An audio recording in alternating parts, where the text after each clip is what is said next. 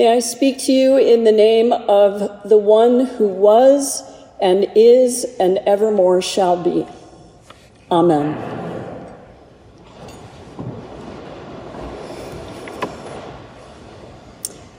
Have you ever encountered a hinge moment in your life? An instant when it becomes clear to you suddenly that everything up until then, all of your life experience, good and bad, quiet and loud, active and restful, all of it has been preparing you little by little to be ready for exactly the challenge that is right in front of you. That your own imperfect self, even with all of your flaws, has been perfectly made to meet this moment. That you have a duty to respond to it. That you have a voice and the agency to raise it.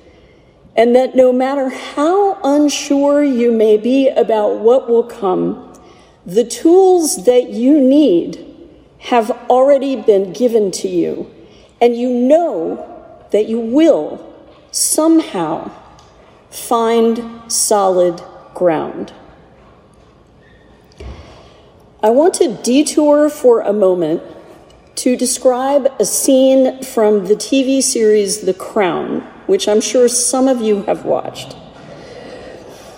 Let me say in advance that this is not an endorsement of the monarchy or all of the issues surrounding it, of which there are many, but there's one short scene that relates very well to our gospel text today, because in it, someone experiences just such a hinge moment. It's in the very first episode of the series, Wolferton Splash. Elizabeth, then princess, has married Philip, and realizing that his health is not good, her father, King George, wakes up the new Prince Philip very early one morning to take him out shooting, like you do. During their time together, the king finds a quiet moment with his new son-in-law to say, "You understand, the titles, the dukedom, they are not the job." "Sir," Philip responds with confusion. Looking keenly at the younger man, George answers, "She is the job. She is the essence of your duty, loving her, protecting her. Of course, you'll miss your career." Long pause. "But doing this for her, to me, there can be no greater act of patriotism or love." "I understand, sir," Philip responds. "Do you, boy? Do you really?" Then the camera focuses very closely on Philip's worried face as he responds with newfound trepidation, "I think so." The two men continue to observe each other, the older one using just his eyes to impress the seriousness of this endeavor on the younger. He knows all too well that he will soon be dead, and that the very young Elizabeth will be queen. This is also, I think, the first time that Philip realizes George is going to die far sooner than anyone expected. It's really an astonishing moment. And it came into my mind this week when thinking about Joseph. She is the essence of your duty, loving her, protecting her. That is the clear message that I am hearing this year in our gospel passage. Because isn't that exactly what Joseph realizes he has to do? Make Mary the essence of his duty. Dietrich Bonhoeffer famously said, "Action springs not from thought, but from the willingness to take responsibility." Isn't that exactly what Joseph does? Take responsibility. Both our Hebrew Bible text and our gospel text today speak of pregnant women. As Liz reminded us in her email, the mother and the child in the Isaiah text were not an extraordinary pairing. They were a very normal one. Why then has this verse become such a touchstone for Christians?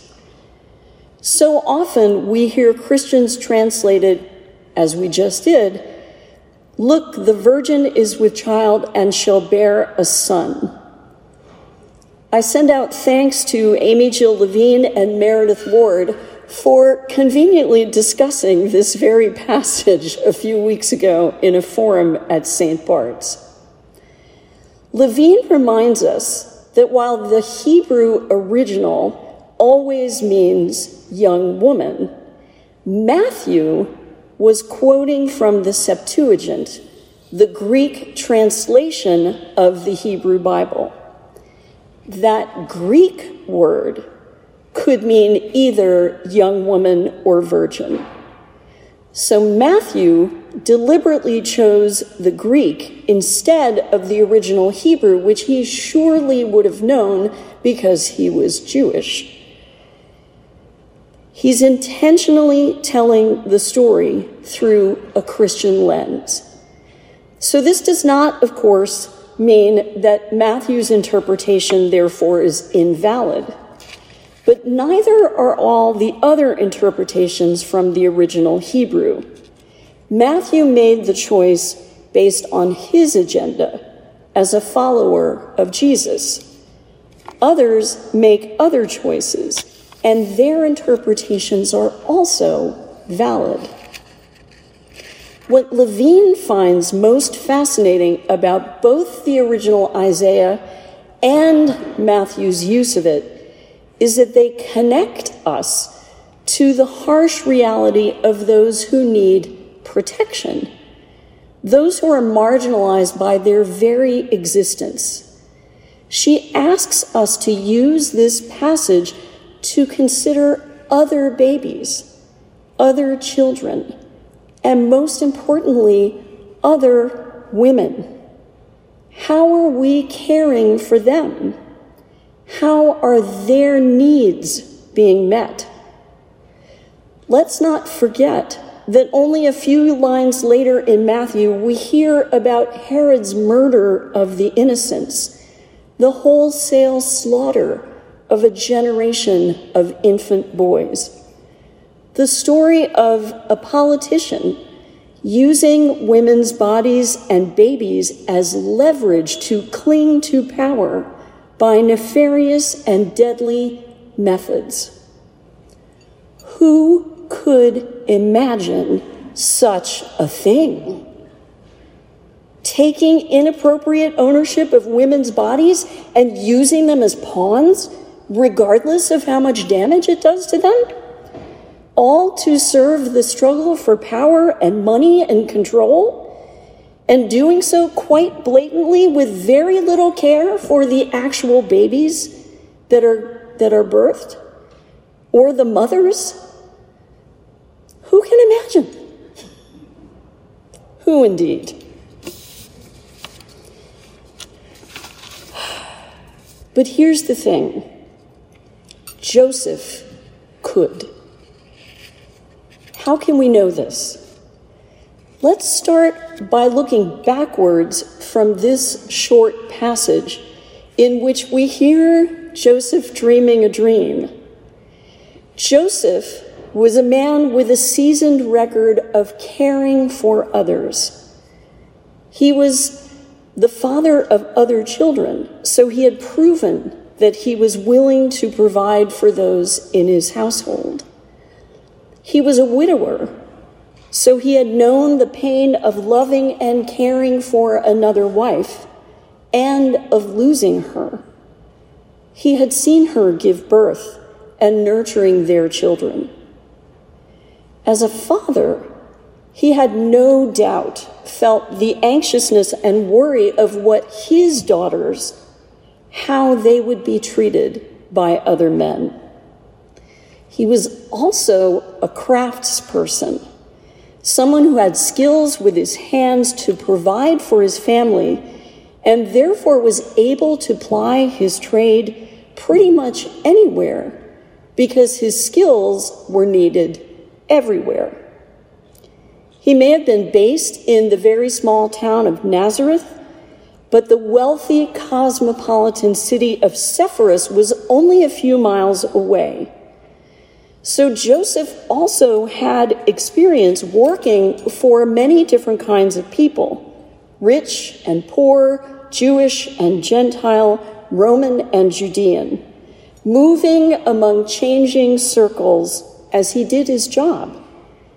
Knowledge, experience, and perhaps even contacts to him that would have been valuable to him when he had to get up and go and flee with his newborn son and wife to Egypt. What else had he seen and experienced that prepared him for this moment, this liminal time when he had to choose how to respond to the pregnancy of his betrothed, vulnerable teenage wife?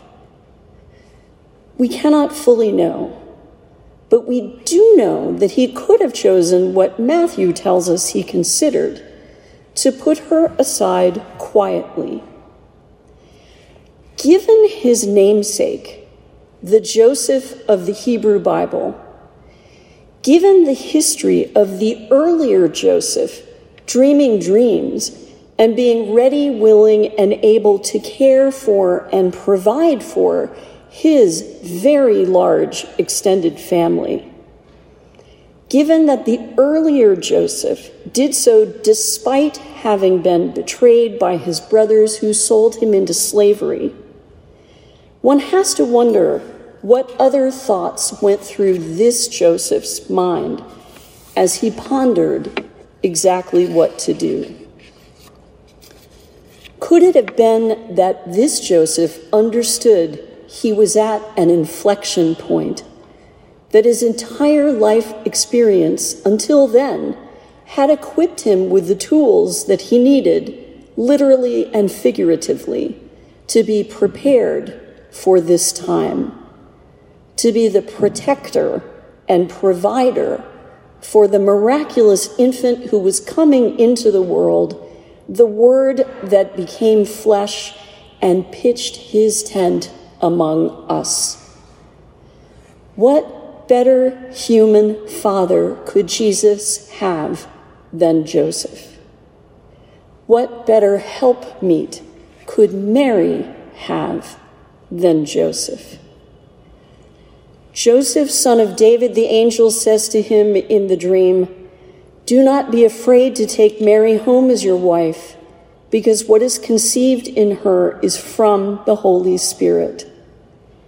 She is the essence of your duty, loving her, protecting her." Is this not the most glorious calling in of love that we can imagine?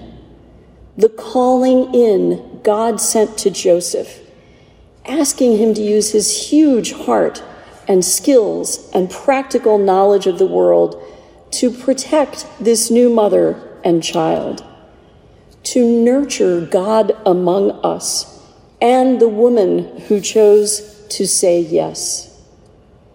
Did his heart sing with joy when he made this decision? Did he stand taller and straighter after he made this resolve? Did he make those choices knowing He was meeting the moment by stepping forward, willing to take responsibility. I like to think that he did. Sometimes there are things we are looking for right under our noses, but we don't see them immediately because they arrive in ways that we don't expect. And sometimes they look too much like what we might expect, but we overlook them because we never believed that the same kind of thing would happen to us again. And sometimes everything converges and we rise up to meet a particular moment because we realize we have exactly what we need to serve. The journey of faith is surprising in those ways. But God is always loving us, calling us, responding to us, and working with us to love the world. God is always inviting us into the conversation.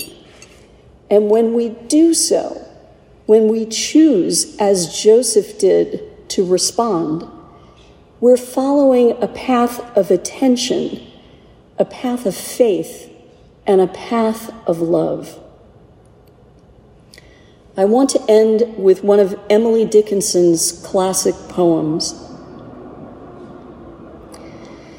We never know how high we are till we are called to rise. And then, if we are true to plan, our statures touch the skies. The heroism we recite would be a daily thing, did not ourselves the cubits warp for fear to be a king. Amen.